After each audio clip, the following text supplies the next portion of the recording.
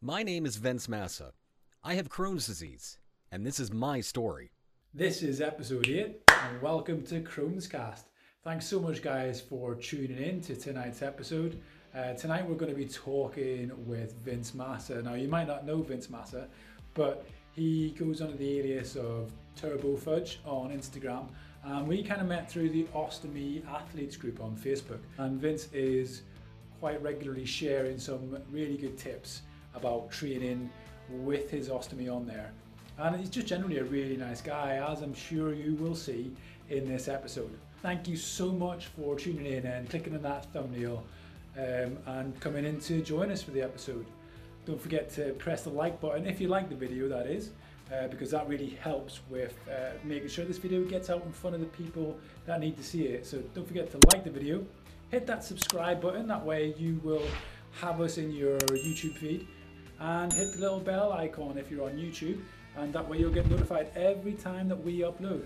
So sit back, relax, grab a cup of coffee or a cup of tea if you need to, and enjoy the episode. Okay, Vince, welcome to Crohn's Cast. Thank you so much for coming to the show. If you wouldn't mind just taking a few minutes for the viewers at home or for the guys at home to introduce yourself. Okay, my name is Vince Massa. I was diagnosed with Crohn's disease in the spring of 1996. I've had lots of experiences with surgery and other setbacks.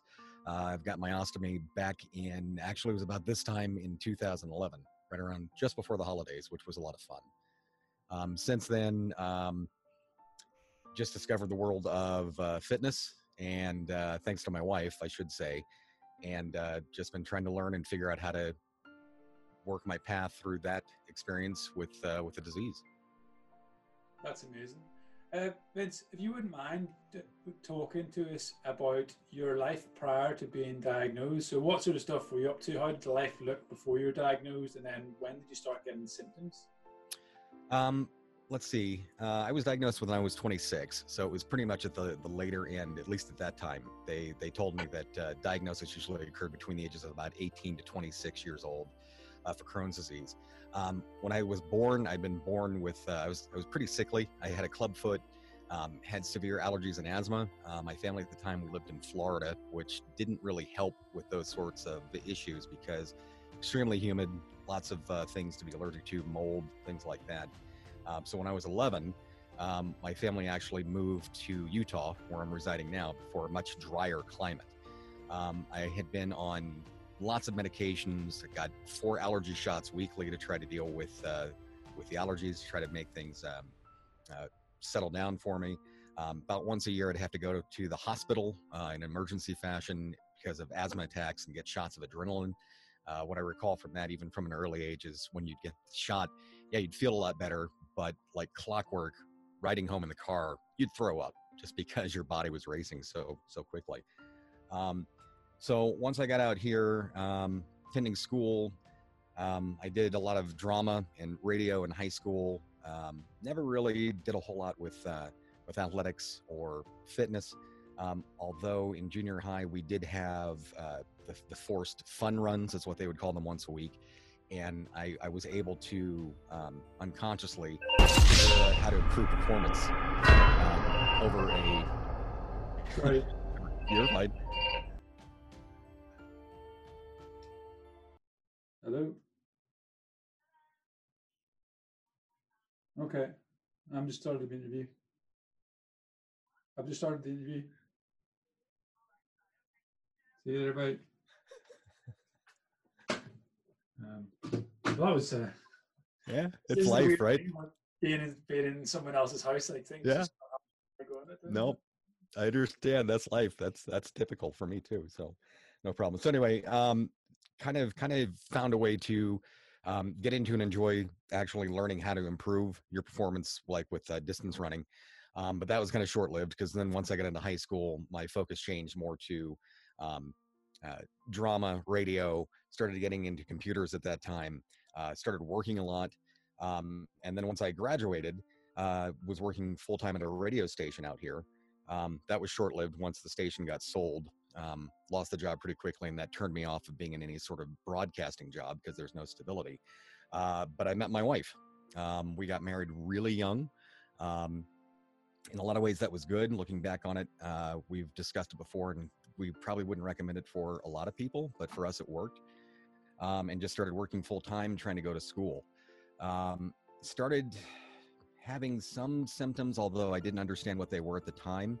But it hit me kind of like a Mack truck when I was about 25.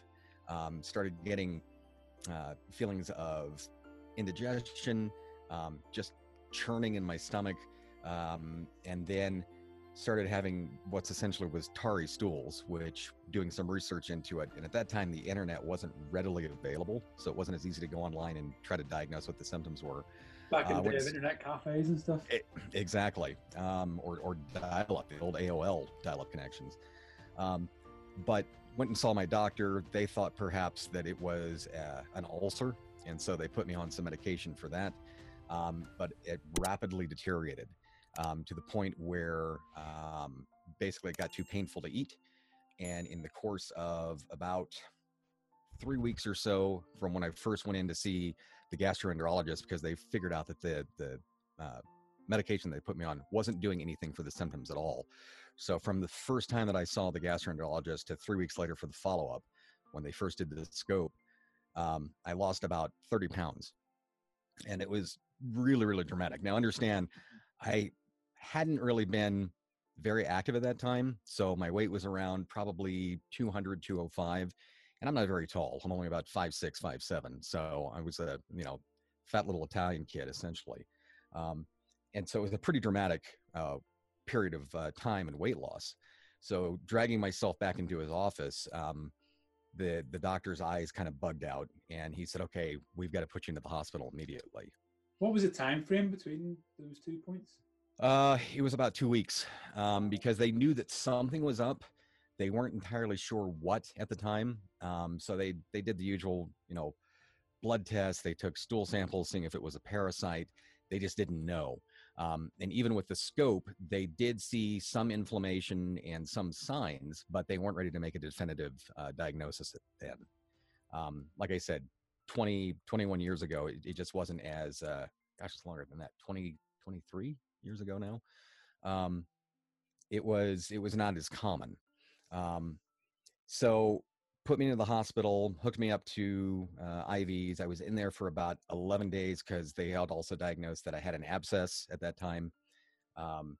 And so finally, what came down to it, they said surgery, which was scary because when they started describing to me what was going to happen, they were basically going to unzip me from my sternum to below my belly button and go in and cut out a significant portion of bowel in order to take care of what was affecting me. And up to that point, the only surgeries that I'd had been having my tonsils removed when I was 4. So that was pretty significant. They, of course, talked about medication, prednisone, and the 11 days that I was in there prior to the surgery, they were just pumping me full of all sorts of steroids. And it helped to reduce the inflammation, but it didn't really take care of the overall issue. Yeah.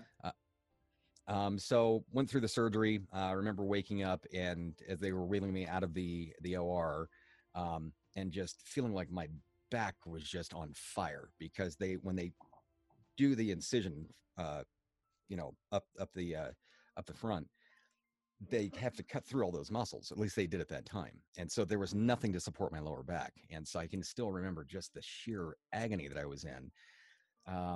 Knocked me out again, took me up to the room. And then when I woke up the next morning, the first thing that the nurse tells me is, "Okay, we're going to get up and we're going to walk around." And I thought, there is absolutely no way that's going to happen. I can barely move without being inflamed, because I had, 16 staples down the front of my stomach holding all my guts in. So they got up, walked me around the ward. About halfway through, I felt like I had to cough. So they told me, grab a pillow and stick it next to your stomach to hold that in. And that was horrible, just because it hurt so much when you actually had to cough and you're holding it in as much as possible. Just the pressure going out against the stomach, against those staples, it was awful. So the upside was, once I was finally released from the hospital, probably about 8-9 days later, rehab, getting up and around. That took me probably about a week and a half at that time, just rehabbing on the couch. Um, the one upside that I learned out of that whole experience was the fact that I hated being in there because every day they'd come in and they'd give you blood thinner shots, which if you've ever had, it's called Coumadin. I don't know if you've ever been on something like that. No. That stuff stings, and they have to administer it every 8 hours. And so you could set your watch by it. Um, they told me, they also put me up on a pain pump, where essentially it's a self-administered on a timer pain medication where you hit that and it hits you with the drugs. But they told me when they handed me the plunger, they said the less you use this, the sooner your bowels wake up and the sooner you get to go home. And so that registered. I didn't want to get those shots. Being woken up at 2 o'clock in the morning to get a shot administered in your arm that felt like you'd been stung by a bee, that was not fun. So I resolved I was only going to use this thing in absolutely the minimal circumstances. So I think I hit it twice. Got me out of there faster. But I realized that the less that I had to rely on drugs, even for dire circumstances, the better it was. There was also the concern that addiction, I didn't want to have to get into a situation where I had to depend on pain pills or get some sort of habit from those. So that first surgery held me for probably about 8.5 years without symptoms. They had me on a bunch of different medication. They wanted to try it. First, it was Pentasa, which is a derivative of Asacol, which I'm sure that's people are probably familiar with that. But then about 8.5 years later, the symptoms started coming back. So they started putting me on a bunch of different kinds of medication because it was clear what they were trying just was not working for me. Once they exhausted and back then they didn't really have a whole lot of stuff to go to. So in between trying this stuff out, they kept me pretty much constantly on a low dose of prednisone. And prednisone is nasty stuff. It works. It's kind of like dropping an atomic bomb where it just clears everything out. But at the same time, the lasting effects afterward are just horrible. And I didn't like that either. So we worked through the normal medications that they had available, and they started moving over to stuff that was less traditional, I guess, at the time. So cancer meds. So I was on Imuran. They put me on that. I got pancreatitis from that almost right away. That's one of the minor side effects that could possibly come from it. Have you ever been on that stuff? No, but we have discussed it. So it was, luckily the doctor that I was with, when we first started working together on this stuff, he was very dismissive. We didn't get along very well. And it finally was in between the course of coming in and seeing how severe a case I had, dropping that much weight in that short of time, and also basically me drawing the line with him and saying, look, I'm not here to argue with you. This is my health and my life that I'm talking about. The reason why I'm asking and pushing you on these questions is we've got to get this stuff taken care of. And so at that point, it kind of changed his outlook, and we started working together pretty closely on how to combat this stuff.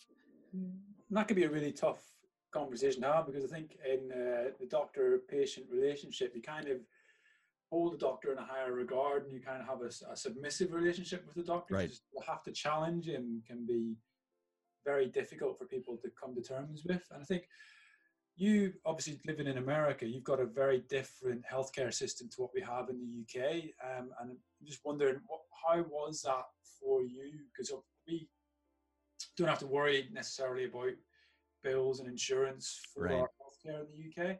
I'm just wondering how that was affecting you. Was that relating to much stress whilst you were going through this process? Or? I got pretty lucky because at the time I was actually working for the state. My focus in school at that time was psychology. And so I thought, good idea was to work at the state hospital.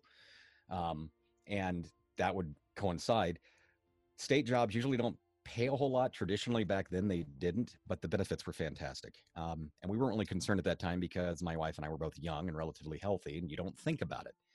But luckily, when we started going through all these trips to the doctor, the different medications, and the hospital bills, we were pretty well covered. Now, in the U.S. healthcare system, regardless of what system you are on, and I'm not too well versed with the way it is over in the UK, You've got a minimum or a deductible that you're supposed to pay at the outset every year. That's what the patient is supposed to meet, both for medical bills and also for prescriptions. We met those pretty quickly. And at the time, we didn't have any children, and my wife was also working. And so we were able to cover that initial amount pretty easily off the bat. And it was also at the right time of year. I was diagnosed in February, so we were able to get those coverages out of the way pretty soon. Um, you're right when you say that the relationship between doctor and patient is kind of one that you've got different levels. Um, that's one thing that I've talked to a lot of people about, even people that are going through different sorts of issues, is that you have to understand that the doctor, even though they're extremely well educated and they know what they're doing, they are someone that you contract with. They are working for you. And so, really, you can't just go in there and be passive and say, oh, well, this is what I'm feeling or this is what I'm experiencing. You actually have to work with them. Now, I've also seen the other side where people have come in with reams of paper that they found off of WebMD and say, this is what I've got. It has to be a collaborative process. You have to be able to exchange that information and listen to each other and work together. Because they bring obviously an incredible set of skills and knowledge and background, but at the same time, you know what's going on within your body and you know how you're feeling. And everybody is unique in their circumstances. Not all the medications work the same way for everyone, which is extremely frustrating, I've found. Yeah, no, definitely. What would your advice be for someone who finds himself in a similar situation in America and having to approach the healthcare system there? Um, Definitely, number one, as soon as you are experiencing anything, typically we have to go to a GP, general practitioner. Um, Keep notes of what you're experiencing, relate those to the doctor, and also make suggestions if you feel like the way that they're approaching it doesn't seem right to you. If they're like, oh, well, go ahead and take some antacid, or, you know, doing a cut rate approach to the issue. Again, Mm. you know the symptoms, you know how badly it's affecting you. Um, Beyond that, do your research, look online, look at your medical information that your job will give to you for your insurance, because you'll rapidly find out that maybe the person that you're visiting isn't covered within your network, which can be very costly, or there's going to be somebody that has more background and more information, basically a better doctor that could be available to you.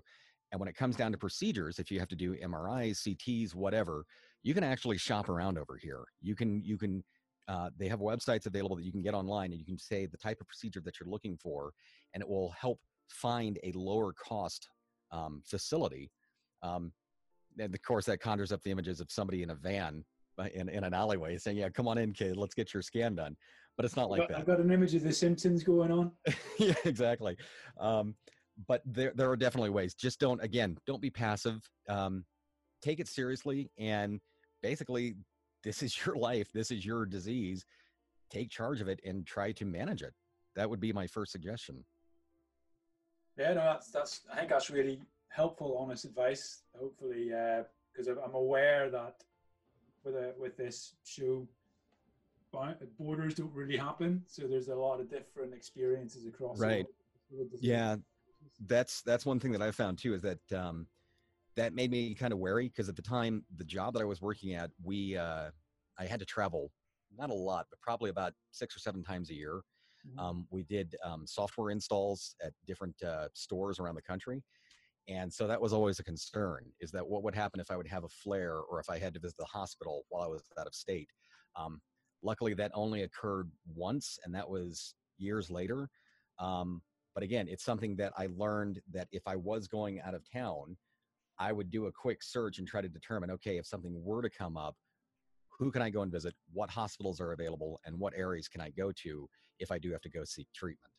Um, so that's one of the other things that the disease has trained me, is that doing some background work or some research prior to anything, even if you're just going out for the evening or going to see a movie. I'm sure you might do the same thing as well, that as soon as you're in in a new area, you're kind of checking the whole area, saying, okay, where's the bathroom? Where's the quickest way that I can get to it? Um, and I don't think there's anything bad about that. It's just you learn to plan for contingencies. Now, I find it's almost a semi-automatic or unconscious Right. thing that occurs now. It's like just as you walk in the building and you check, you go, tink, tink, tink, right. Right. You're like bathroom Secret Service duty, Yeah. checking the perimeter. So. So you mentioned you had surgery prior to having an ostomy. What was it that they did, if you don't mind sharing? They did a bowel resection, and so the details are a little hazy because I've actually had 3 bowel resections at this point, even before they gave me the bag. But they took, I think it was probably about 4 inches of small intestine and like 3 inches of large, because where the Crohn's was affecting me was right where the large and the small intestine meet. So basically, they just go in, they clip out both sides and staple them back together. And they say that it gives you anywhere from 5 to 8 years of basic remission because they just cut out the disease portion of the bowel. They also told me that if it were to come back, when the disease were to come back, it would most likely start at the area that they stitched it back together. So that's a downside. At that time, because the disease was brand new, my bowels were relatively healthy. I mentioned the long period that I was on prednisone and why that's bad, because the longer that I was on prednisone and the more flares that I would have, Crohn's, if people don't know, what'll happen is it's an autoimmune disease where basically the body turns on itself and it affects the digestive tract. For Crohn's, it's from the esophagus all the way to the other side to the outlet. And so anywhere along there, your body will basically look at sections of your bowel and say, this is an invader. And so the immune system starts to attack it. It ends up causing like ulcers almost along the digestive tract that get scar tissue built up on them. And so it causes the bowel to narrow. Well, prednisone helps to reduce those inflammations short term, but it also causes a thinning of the bowel as well. So as I would have these surgeries, I would get shorter and shorter periods of time where I would go into remission or where the disease would calm down. And the last time that I had the surgery, the surgeon came out and talked to my wife and said, what we're seeing here is that because he's been on so much prednisone, the bowel is almost like tissue paper at this point. Yeah. Where he says it's really, really fragile. And so he was very concerned, and he said, we've got to do something different. We have to get him off of the anti-inflammation drugs, the steroids, because it's just wrecking his system. The stuff that's saving him is also destroying the system. I think that's one of the really scary aspects of having Crohn's or colitis or other variations of IBD is the sheer balancing act that goes on, and the fact that the medication, the side effects are so various, and there's a cacophony almost of side effects just to get and that's something I think is a really important discussion to have with your care pathway team, is looking at the impacting factors and how long you should be on certain doses. Because I know whenever I've been on prednisolone, that it's been for short periods of high dose, and then trying to wane off as soon as possible, that you've managed to get control of that flare. But yeah, before I went through my J pouch surgeries and had an ostomy for that period, I was exactly the same position as you were. I'd been on such a high anti-inflammatory medication regime that the bowel in itself was very, very weak and falling apart as he was removing it for me. So yeah, it's crazy how that goes like that. Yeah, and the side effects that come along with that too. I mean, as helpful as the drugs are, the night sweats, you get. For me, I got increased oil on my skin, which led to skin outbreaks, acne, hungry all the time. And then if you're on it for a significant period of time, not really mood swings, but sort of, and not really roid rage, but basically you did have a shorter temper. And so in the rounding of the face, people have complained about that as well. Yeah, the moon phase. It's all real, and it's nasty. And so you kind of learn to hate these drugs that you're on that's trying to give you a relief and try to get you out of this flare situation. I think what's crazy as well, actually, what I used to notice, get my words out, whenever I was on doses of that, people would then comment and go, because one of my things I find is I would really struggle with weight, and I would generally be on the lighter side. And then when I'd be taking prednisolone, I would find that I would be putting weight on, and you have the mood, and you're not feeling great, but people are going, "Oh my god, like you're putting on, you're looking so healthy," and you're like, Yeah. "I am so far from healthy right now." Yeah, exactly. Yeah. In fact, there was one period where one of my little sisters made the comment when she found out that we had this disease and what it meant. Basically skipping, because you would go for periods of time. I would go for a couple of days where basically the only thing that I was doing was drinking water or having nutrition shakes, because you didn't want to get any solid food through your system because it was so painful.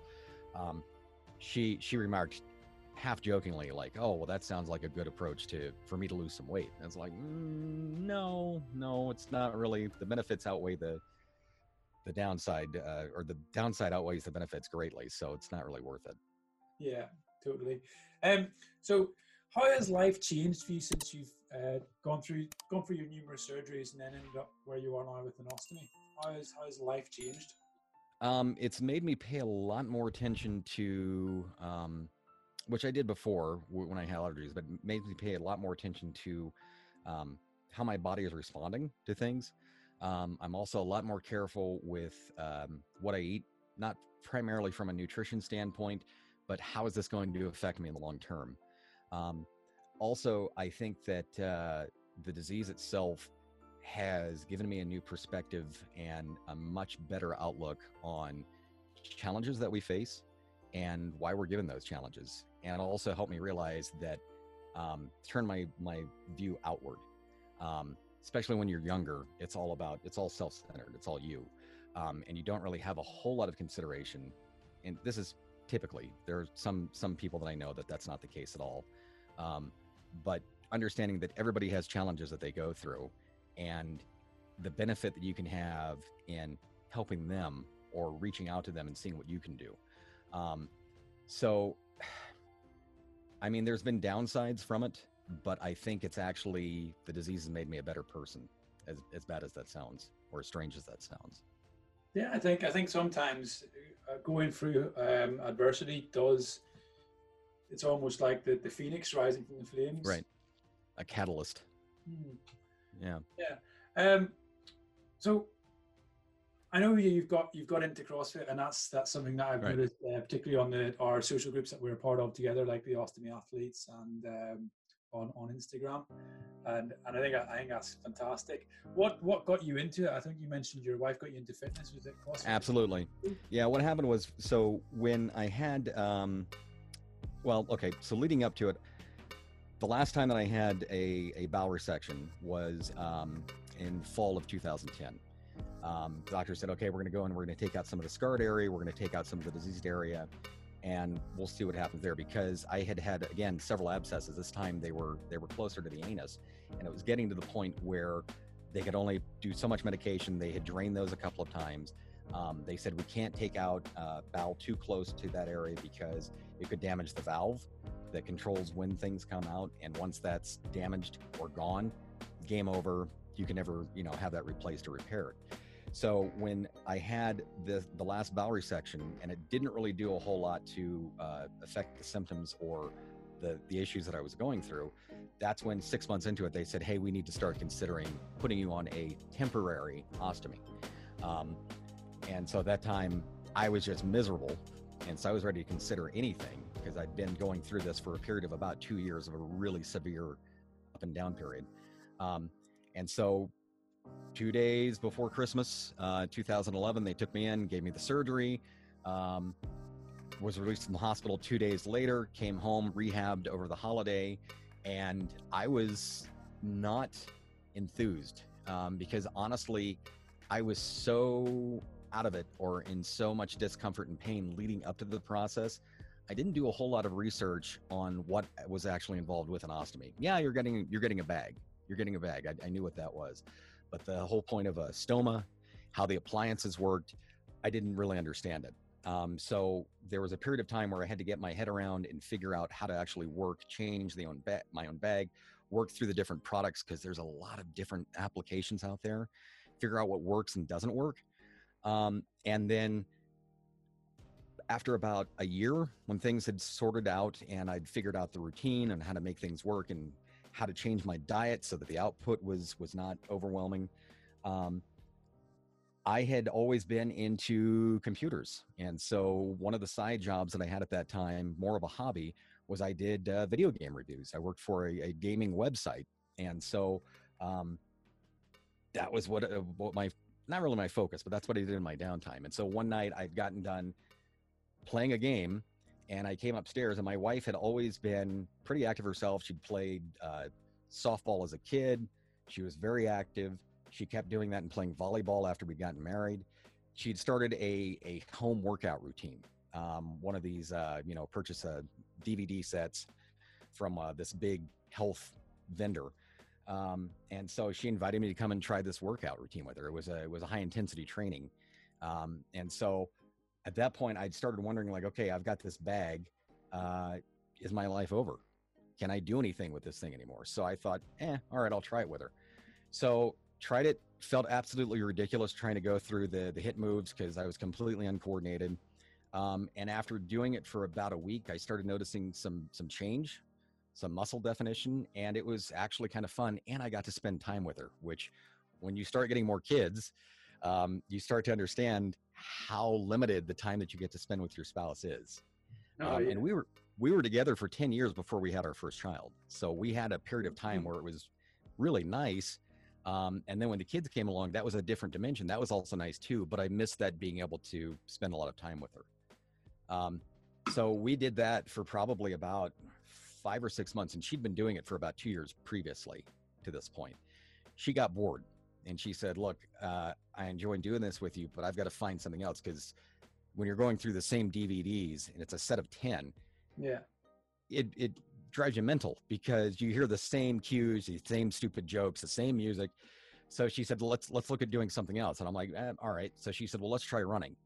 And my immediate reaction was, okay, that sounds awful, but if it means I'm getting out with you, let's go ahead and do it. So we went out and we followed a 5K or Couch to 5K program. We started training, and what I found pretty quickly was not only did I enjoy it, but I was actually good at it too. My speed started increasing. My time started going down. We started increasing our mileage. And at that time, we found in Runner's World an ad for the Crohn's and Colitis Foundation of America, the CCFA. They were putting on a half marathon in Vegas at the end of the year that benefited research. Well, we live probably about 300 or 400 miles from Las Vegas. And we thought, okay, this is a cool goal. The idea of doing a half marathon at that time just seemed like there's no way we're going to be able to build up to it. Our longest run had been 5 miles, but here's a goal. Here's something we can work towards. So we started training. We joined the CCFA, started doing some fundraising as well. I actually did enough to qualify to have my trip paid for and entry into the race paid for. And then about a month before the race, she aggravated a hamstring injury that she'd gotten in volleyball years before. And so I had to go down and do it by myself. Did the race, and I loved it. It was great. And so we started becoming pretty serious runners. And we did that for about 4 or 5 years. After I did the first half marathon, I said, okay, when's the next half marathon? Did Ragnar, are you familiar with Ragnar? Did they do that over in the UK? No, I don't think I'm aware of what Ragnar is. It's pretty big over here in the States. It's basically it's like a team relay. So essentially you will take 2 teams of, usually it's 4 individuals, and over a 48-hour period, you traverse anywhere from 250 to 300 miles. So you run different legs, different periods, and it starts from, depending on where you're at, what state you're in, it starts at one location and you end up running all the way to another location. Okay, I think it sounds similar to something I've heard of before called Race the Sun, and we start on one side of the UK basically and race across the other against the sun. You ever done it? I haven't personally done it yet, but it is something that maybe around my 40s will be. It's so much fun. I mean, number one, when for me, when I was running with people, it was a good way to bond and talk and get to learn about what their challenges are, what their goals and aspirations are. But when you're stuck in a van with 4 other sweaty people and you're up the whole night and you're encouraging people, it's a blast. It's time consuming, but it's a lot of fun. So if you get the opportunity, absolutely do it. So I started after my second half marathon. There were obviously little goals like seeing what I could get my weekly mileage to do, what my times could be. I learned that you're racing against yourself. You're always going to find somebody that's faster, younger, has better speed than you do. And so I learned that I'm challenging myself. I also started to think like, well, if I was able to do a half, could I possibly do a full? Talked to my gastroenterologist at that time, explained to him what I was doing and try to find out, like, is this okay? He thought it was great.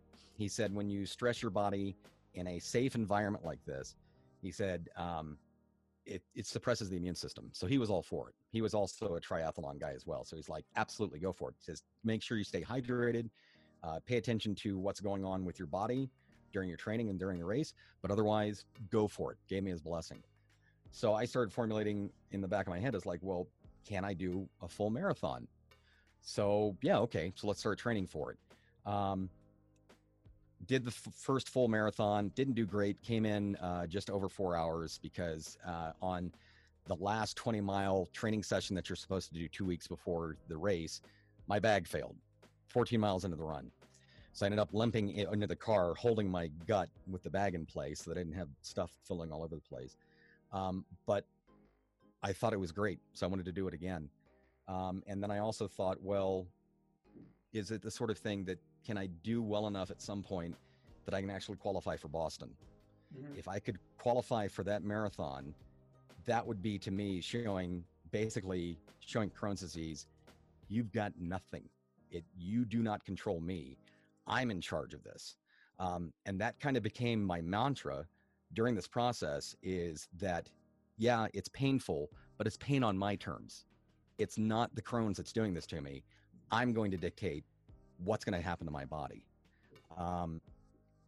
So over the next 2 years, I set up a plan. I would get up in the morning at about 4 o'clock, go out and run for anywhere from 6 to 8 miles, depending on what the day was like. And I did that 5 days a week. And then there was a long run on the weekend. And then in between that, we would go and do additional races because we hooked up with a pacing group here. Those are the people that carry the time flags, and they help other people that are trying to meet their time goals come in across the finish line within that time period. And that was great because you're helping other people meet their goals as well. So after I did qualify for Boston, qualified twice, actually ran it in 2016. And that was a little concerning because I was getting to that outside time limit again. Even with the bag, it did turn things around for me. It made the symptoms much less. I had to adjust the way that I was learning to eat, but I had a new challenge, which is that my bowel had been so scarred that I started having issues where I would get blockages, where basically I would have flares and the food that I would eat would get stuck. And so I would have to go into the hospital, get an NG tube put into place, get high doses of steroids to get the inflammation down. Have you ever had an obstruction? Yeah, it's just not fun. I had a stall about two or 3 weeks ago now. Really? Yeah. Bad enough to put you in the hospital? No, I think if I'm honest with myself, I probably should have went into the hospital, just because it was over 24 hours that I had no movements for. Mm-hmm. But I was just like, I don't want an NG tube. I don't want to be. Yeah. When we go in the hospital, it's like you're going to be in there for 3, 4, 5 days. Yep. It's a huge disruption. So what do you do to treat those? Just time. It was just a case of time for me. And that's usually what I found whenever I have that if it doesn't start moving within the sort of 24, 48 hour window, then I know it's serious and I do need to go. But usually I can get, if I've had a couple of beers or just unusual foods that wouldn't know, you're going like peanuts or something like that. If I was had too many of that kind of stuff, then I know there's a highly likelihood that I'm going to get. It's like that. It's like a trigger food almost. Right. Yeah. Triggers. So do you, But do you avoid those? Every so often it would be like, I just go carefree and be like, deal with the consequences. But usually I've been quite fortunate and they only last about 24 hours. Yeah. But yeah, it's like, this one was I was quite concerned towards the end because I wasn't really able to consume water. So I was getting really dehydrated and I was like trying to suck an ice cube and stuff. And then they literally within the next 4 to 6 hours, things started moving. You know, it's like such a weird sensation, but it's just, just boom, like a switch and everything starts moving. You're like, oh, it's definitely working. Right. And that sense of relief that you feel about, oh, I've avoided the hospital. I call those near misses. Yeah. I've had plenty of those. And that's not fun. But you're right. There are certain foods that will trigger it. And so for me, over this period of time, I've found that the foods that I can tolerate has gotten narrower and narrower. So even healthy stuff, I've found I avoid most nuts. Melon, of all things, I can't eat melon because that seems to be a trigger. Yeah. Anything with skin. So grapes. There was one time I got taken to the hospital because I had 5 grapes. We went out and did a 10-mile run. Came home and had 5 grapes, and then 6 hours later, I'm sitting in the ER because nothing was moving and I'm vomiting. And that's a trigger. It's like get to the ER immediately. Yeah. So we'd been pacing, and then my wife aggravated that injury again to the extent of she couldn't run it anymore. She actually went and saw the doctor, and he said that basically not a good idea. I had run Boston. And that was my goal. I wanted to get that out of the way, especially I wanted to get it out of the way because the doctors at that point was talking about, hey, let's reverse the ostomy. Let's go ahead and I said, no, I'm supposed to be running Boston in 4 months. I'm not doing it. So after we're done, we can talk about that. But once I had met that goal, I didn't really have anywhere else to go within running. I didn't want to, all the people that I had been running with, all my friends were starting to transition to ultras. So doing 50, 100 milers. I didn't see that as a practical thing for me, especially with the bag, because I didn't see how I could fuel over that period of time. Because they just eat garbage. They'll slam pizza. They'll do Oreos. They'll anything high sugar. But for me, it's got to be low residue because it's got to be stuff that dissolves. Otherwise, I'm in trouble. Excuse me. So my wife, her neighbor, had been doing CrossFit at a local gym here for about 3 years. She was looking for something to stay active again. So she went and started to try it. And for me, at first, everybody's got a stigma about CrossFit. They've got this idea because they either see the games with those, superhumans doing these incredible things. Yeah. Or you hear things about rhabdo, the issue with working out too hard too quickly and the effect that it'll have on your muscles. There's a lot of negative connotations that go along with it. So I was a little concerned. She went, she loved it. And about 4 or 5 months later, it was FOMO, fear of missing out on my side. And I also missed working out with her. So I said, okay, I'll try it. However, I had been running a lot. I was doing, 50, 60 miles a week, and I've been doing that for 4 or 5 years. I was around 140 pounds, which was great. And I had a resting heart rate in the low 40s, which was great to freak out the medical staff whenever I'd go into the hospital or go to see the doctor's office. But I had no upper body strength. And so I was concerned going into that environment.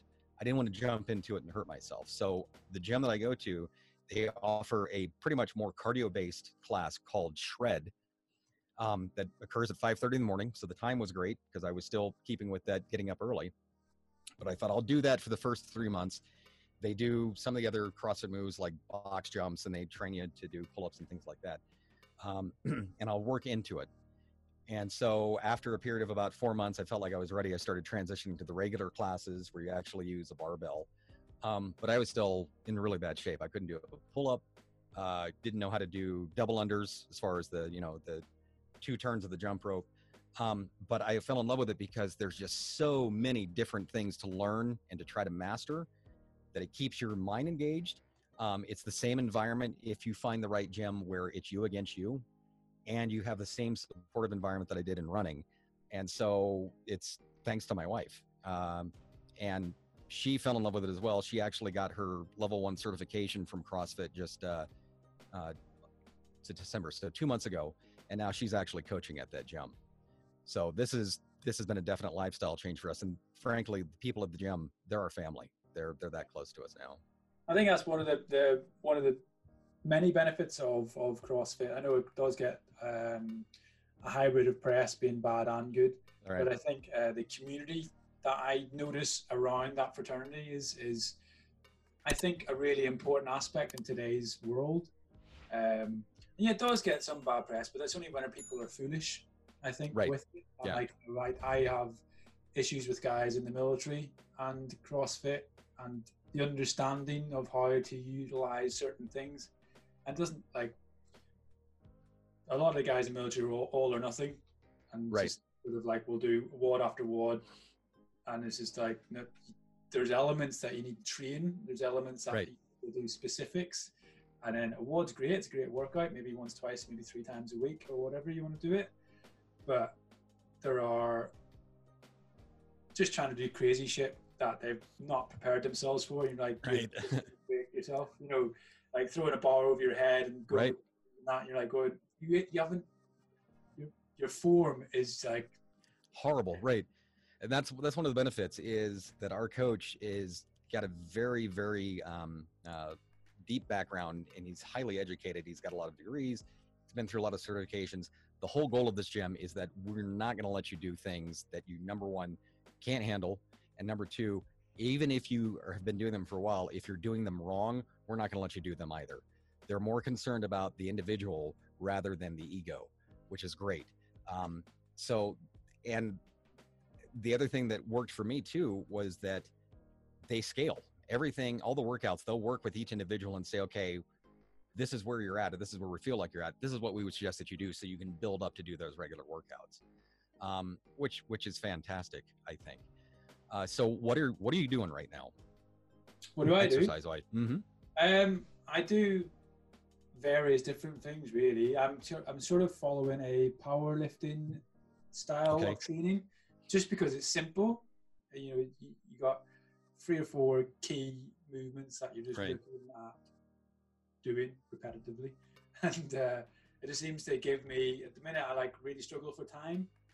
Yes. So I can literally just pick a deadlift, pick a bench press, pick a back squat, and just work through that and work at different percentages of my RMs, and then chuck in a bit of cardio, a bit of swimming, and that's swimming, really. At the minute, yeah. So it's like I'm on a really strange place because we've just had another newborn. So I'm like, congratulations, by the way. Thank you very much. Yeah. Just everything just feels like it's in a bit of a flux at the minute, which it is. Yep. So coupled with the sleep depth, I have been picking up a lot of seasonal sort of bugs and things like that. So it's been a bit of a vicious cycle over the last few months, health-wise, which is what has then obviously affected training. So I'm just trying to keep everything as simple as possible. Yeah, you'll soon learn that, what is it, hand sanitizer and antibacterial spray is going to be your best friend, especially as your older child starts getting into school. They bring that stuff home because the classroom is just like this little petri dish, and so they'll be sick all the time, and then you want to avoid that stuff as well. But yeah, it's aggravating, but it's also great too. So I understand the challenges that you're facing. It is so special, and sometimes I think it can be really difficult having IBD. And particularly like if you've got a particularly tough strain of it, because you get concerned about yourself so much, but trying to enjoy your children as well can sometimes, it's like after I'd only just got back up on my feet after that stall, and it was a Christmas party time. So my wife, in the military we've got we're quite a community driven group as it is. So we would run Christmas things for the kids that live on the base and stuff like that. Right. And they're great, but I was like, I couldn't go this year because I was just like, I think that's just going to be too much. And it's felt really weird, and it felt really selfish as well, because I wasn't going for anything other than I didn't want to be around that many kids and pick up another bug. Right. It's understandable though. I mean, and I understand exactly what you're talking about. I go through those periods of guilt. It's kind of like a cycle as well, where you have to make sure that Sometimes there are some nights where basically I'm just so dead that you have to crash, and you feel somewhat guilty about that, where you don't want to remove yourself from the family. But on the other hand, you know that if that doesn't happen, if you don't take care of yourself, it's going to lead to a much longer stint either in the hospital, or you're going to be sick and laid out on the couch or whatever. And so you have to balance that stuff out. That's a huge challenge. That's one thing that I've found with this disease as well. And it's an ongoing battle. That's one thing that I don't think has gotten any easier as I go along. I've been able to accept it more, but it doesn't assuage the guilt that much. So yeah, I understand what you're saying.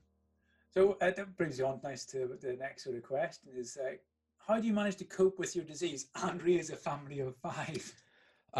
Well, let's see. Coping with the disease,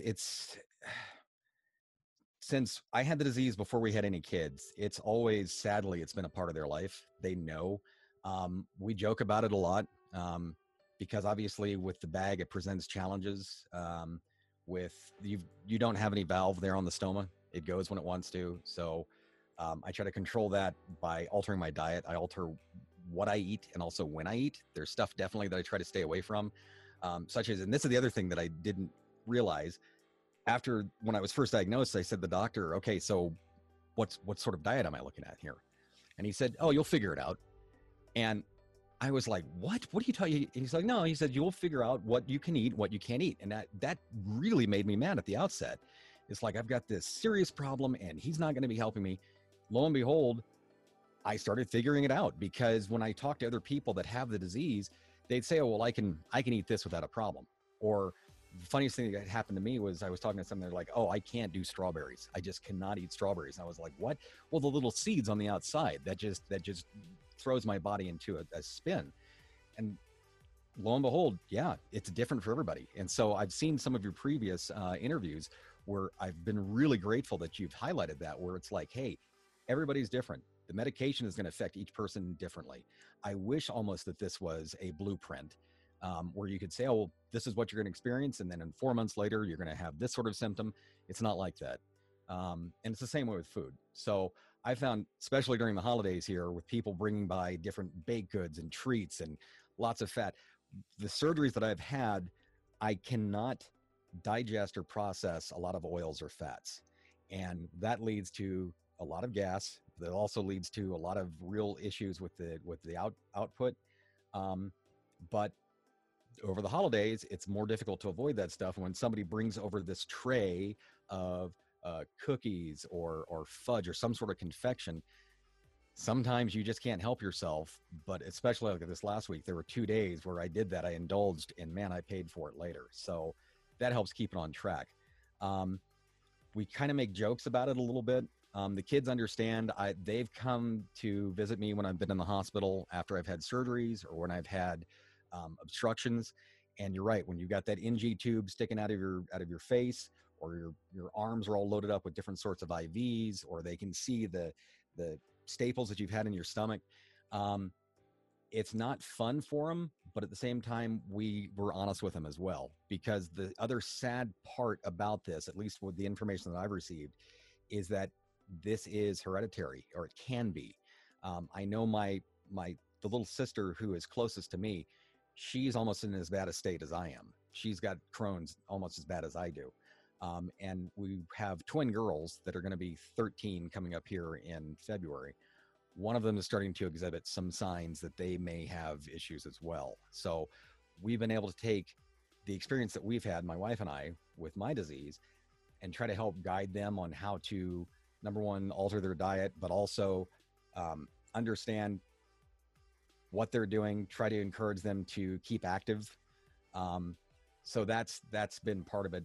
For me, the biggest thing is I just don't want to impact or put more of a burden on my wife or impact the family as much as possible. So I try to minimize the effects. And sometimes it also means trying to hide it as well, which isn't a great approach, but I just don't want to burden them any more than I have to with this stuff. Yeah, like you said, it's a balancing act, and there's certain levels of where we do feel guilt, and there's certain levels where we do need to share. So I know you've mentioned a few times getting up early. Yeah. How has that become part of your life? And also, is there any other sort of self-ascribed kind of therapies that you Yeah. have discovered along the way? Because at the minute, one of the things I've been doing since the summer is cold water exposure, and I find that just seems to get, because I do similar to you in terms of getting up. I tend to get up between 5:30, 5:30, Right. and sometimes it's just to sort of have that quiet time. And then, Yes. but what I've found is if I want to do anything, having that, jumping into a cold shower essentially Right. just gets me motivated, gets me moving, and there's a little bit of sort of, it's a bit of a fad thing I think at the minute that I've noticed Yep. across the fitness world. I've heard real benefits from it though as well. Yeah, and there's the sort of mental aspect where it becomes almost like a meditative state where you're in the shower and realizing that you're making a decision similar to how you talk about I'm making decisions, it pains on my Right. terms. I've kind of attributed a little bit of that mental aspect to having that regime. Well, there are a couple of things. For me, especially when I started getting into running, and it's like with any sport that you train for, it can take a significant amount of time. When my wife and I first started going out running together, we would do it in the evening. And I found that because we would, our youngest, this was shortly after he was born, we would wait until he would go down for the evening, and we would let the other kids know, okay, we've got our mobiles with us. We're going down the road to the track. Please monitor. You know, this was when he was probably like 10 months old, so it wasn't like, hey, newborn, take him, we're out of here. We were responsible with that. But I found that if we were going out at like 8:30 or 9 o'clock and we were getting done at like 10, I would get home and I'd be wired. So I would not be able to come down and go to sleep for at least an hour and a half, and getting up to go to work at 7, that just wasn't working out for me. When my mileage started increasing, I found that it was taking too much time away from the family. I didn't want to go out in the evening and miss that. And then on the weekends, if I went out at like 9 o'clock in the morning, I wouldn't see them until probably 1 o'clock if I was traveling to run with friends. So I just found that it was easier, number one, getting up early in the morning to get that run in. It was a good way to start the day. And also with the bag, when you, or at least with me, when I wake up in the morning, there is a period of time that I have to allow for that output to work its way through my system. When you start waking up, basically when you start drinking or eating anything, that kind of kicks the digestive tract into motion. And so the worst thing that can happen in my experience is to be on a run and then suddenly feel your bag fill. That you got to start looking around for a bathroom at that point. So I just got in this habit of, number one, not eating after 6 p.m. I haven't really done that in the last couple of years because I'm not running now. But then getting up at 4 o'clock every morning, giving myself about a 45-minute period of time for my body to wake up, take care of anything that I have to do, emptying the bag, and then going out and running with a buddy that I had that lives close by. That made a big difference. And it also, you're right, there's periods of time in the morning where if you need time to contemplate, I'll usually use that time to read scripture, be able to focus on what I need to get done for the day, and then I'm out the door. With CrossFit, it's nice because the classes that I attend are actually, they start at 6:30 in the morning. So I just keep the same routine. Get up at 4 o'clock, get everything worked out, get everything ready, read scripture, and then get out the door and get to class. And then I can get to work by 8:30. So that's been a big plus. Being able to help other people understand that they can accomplish their goals and they can actually do things that they think they can't. It's going to be a process, but I love seeing the spark come on in their eyes and understand that, yeah, I can do this. I can do rough things. So that's been huge. Mm-hmm. What has having your disease taught you about yourself? It's taught me that, like I said earlier, it's not all about me. There's other stuff going on. Everybody has issues. Do what you can to help other people get through their trials and their situations, and to do what you can to be your best. Be good to other people. Don't be full of yourself. Don't be prideful. Don't be puffed up. and to understand that there is a lot more going on than we realize, and to get out of your own little world. One of the things that that we're pretty resilient.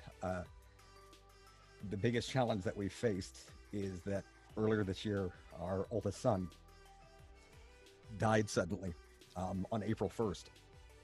And I would like to think that the process and the change that we've gone through with this disease, it's helped me understand, because we're members of the Church of Jesus Christ of Latter-day Saints, understand that it's reaffirmed my testimony in knowing that there's a plan for all of us and we're here to help each other. And that's helped set a bedrock for me and understand that there's so much more going on than people realize, that we're here to help each other. And my condolences about your son. I had no idea. We kept it kind of close to the vest because we didn't want to trumpet that out there, but thank you. And it seems to be your standing point and your fortitude can only be commended to you. It's like what you're choosing to take from these experiences is a really beautiful and positive thing. Well, what is the alternative though? I mean, Exactly. There's so much negativity in the world. And like I said, everybody has hard trials that they go through. I could be in a lot worse place. And so if I can do something to help other people, help my family, help the people that we care about, and even strangers that you have no idea who they are, take that opportunity. Look for those opportunities every single day and do what you can to make somebody's life easier. Lift their burdens. I think that's the best advice, and particularly to anyone listening or watching this at home. Working along this strand, what advice would you give to someone who's newly diagnosed or newly been given an ostomy? Just the fact that it's life. Roll with it. And not to be too flippant, but there are a lot worse things that could happen, but you are able to chart your own course to a certain degree.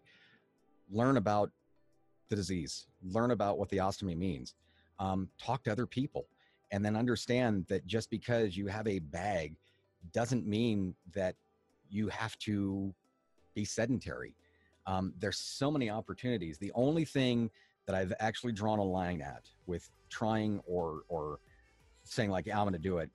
I've been invited to do a couple of Spartan races. The only reason why that concerns me is that with the appliance, if you're going through water or if you're having to go under obstacles, I'm a little concerned about what happens if that tears away, because then you've got a biohazard situation in the mud pit and they have to call the race to a stop. I'm sure there are ways to get around it. It may be something that I do in the future, but for right now, I don't think I want to do that. But don't let those sorts of things stop you. You can get out, you can run, you can bike, you can do anything, go for a walk. And then also, like I said earlier, work with your doctor. Understand that it's a partnership. Pay attention to your body, pay attention to the medications that you take, do your research, and don't let it freak you out. Because if you read the list of side effects in a lot of these medications, you won't want to touch them at all. But it's not the end of the line for you. Yeah, no, totally. It's like a discussion I've had recently with my father about it. Like, so he sometimes doesn't like to take anything at all. Like, he doesn't have Crohn's or anything like that, but he's like, just for the sake of a headache. Yeah. I don't want to take drugs. And I'm like, but then it's sort of like, would it not be comforting to know that you could take 2 paracetamol and that would solve your issue, rather than stewing over this for 2 or 3 days, a headache for 2 or 3 days or whatever. And it's just, sometimes it is just looking at medication from the perspective of what is the benefit, right, and rolling with that. And also, I think the other thing too is, I mean, there's a lot to be said for medicine may not, especially what do they call it, big pharma, may not be the sole answer to everything. And so I found that I'll take supplements on a daily basis. I'll take fish oil, vitamin D, vitamin C, L-lysine. I have to take supplements for calcium and magnesium and potassium as well, because I don't absorb that very well, and that'll lead to muscle cramps. So there's nothing wrong with that as well. Just approach it with an open mind. Don't look at it like, oh, this is the prognosis, game over, that's it. I'll just wait and do what my doctor tells me to, and I'll sit and wait and see what happens next. Take an active role in it. And then that's why I've been really encouraged seeing the interviews that you've done and the information that you put on your channel. Because like I said, when I was first diagnosed, the internet was not really readily available. And so I'd never heard of Crohn's disease before, but there's a wealth of information out there, some of it bad, but there's a lot of it that's good too, especially if you go to the organizations like the CCFA here in the States. And then you guys also have over in the UK, what is it called? Crohn's Colitis UK. Yeah. Reach out to those places. They can help you find resources and help you learn about the disease, and also keep you in the loop as to new research that's going on. And you'll be able to find other people as well that have the same affliction. It's a really good social source where it provides community support as well as access to the information that otherwise can be quite difficult to come across. Right. You talk to us a little bit about what inspires you to do all the stuff you're doing, how you're managing yourself and coming back from the trauma of losing your son and all those sort of impacting factors, as well as managing having Crohn's disease. For me, like I said, on the one hand, I view things as I'm not certain how much time I've got before the next surgery. Because you can be going along just fine for a couple of years, and then suddenly the medication that you're on, you build up a tolerance to it. I'm on biologics now. Like I said, I exhausted all the normal course of drugs that they had well into the disease, and started moving over to things like cancer treatment. As I mentioned, Imuran. I was also on methotrexate, which was not fun. Then they moved me over to the biologics, Remicade. That didn't really work too well. Humira, which worked really well for about 4 years, then lost its effectiveness on me. I was on Entyvio, which gave me which gave me some really, really nasty side effects for a period of about 6 months, where basically I had no energy and lots of other nasty things. And then I'm on Stelara now, which has been great, knock on wood. The way that I get through it is to understand that again, like I said, it's not permanent. Try to work with the disease. There are definitely concessions that I have to make. I can't go 24/7. You have to take time to rest. You have to make sure that your nutrition is correct, at least for me, because I'll see the effects from there. For me, being the membership in our church is huge for us. Being able to serve and teach there, being able to help others, getting to understand and build my own testimony for our Savior, Jesus Christ, and the atonement, and then being able to try to see what I can do to make my wife's life easier. How can I be a support to her? How can I be a support to our kids? For me, that's the best way to cope for it. And then otherwise, I try not to really bring up the disease. I'll be honest with people, because obviously when you've got a stoma, that thing goes off when it wants to. And so I don't feel guilty about it. I mean, I'll try to explain people, especially if they notice, if I'm in a meeting or something, and I'll try to do what I can to make sure that there's no offending odors or anything. But beyond that, it's like, I can't control it. It happened to me. I didn't go and choose this, so I don't care. And I'll explain it to people and I'll answer their questions. But beyond that, I'm not going to make apologies for it. It's like hair color. Can't do anything about that. It's just what it is. So. No, yeah, that's so true. If you could pick one thing, what would you like people to take or learn from your journey? That you can do hard things, and you can turn this into a benefit. You can learn and grow from it, and you can actually help others through your experiences. No, that's beautiful. What would your hopes for the future hold? I would want to basically stay pretty much at where these things are now. I'd like to hope that the disease doesn't progress any further. Surgeries aren't a whole lot of fun, and they're not cheap. But yeah, I'm trying to be realistic about that. If it happens, it happens, whatever. And then I would like to see better medications come on the market. Some of the stuff that we have now is a lot better than was available when I first was diagnosed, but there are some nasty side effects. So I'd like to see them find either a treatment or ultimately some solution or idea as to what causes it, so that a lot of people can get relief from their symptoms. Yeah, no, totally. We've reached a part of the show now that I've literally just ripped off from Lewis Howes. It's great though. It's really good. Yeah. It's your last day, many years from now on Earth, and all the work you've ever done is somehow lost. What 3 truths or lessons, if you will, would you want to leave that you would be remembered for and the people of the world could learn from? Well, I've said this several times, is that it's not about me. It's about what you can do for others. That's the biggest impact that you're going to have on anybody. So that's one. The second would be,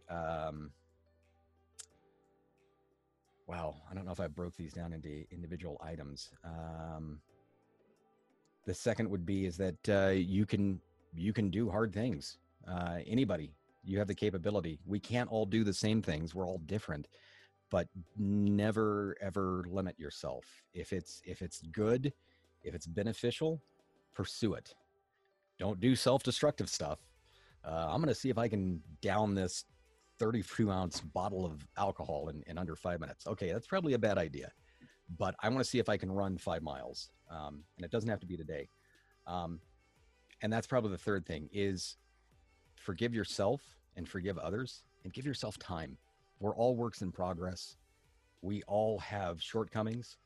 And it's sometimes easier to go easier and forgive other people than it is yourself, but you are entitled to that sort of benefit of the doubt as well.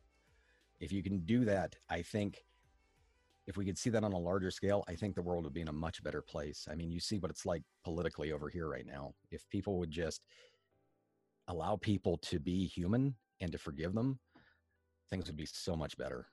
So much better. Yeah, no, it's so true. I think that's a beautiful series of lessons, definitely. I just like to take a minute just to acknowledge you and just appreciate you for your humble honesty that you've given me through this show, and for the service that you provide to your community back home.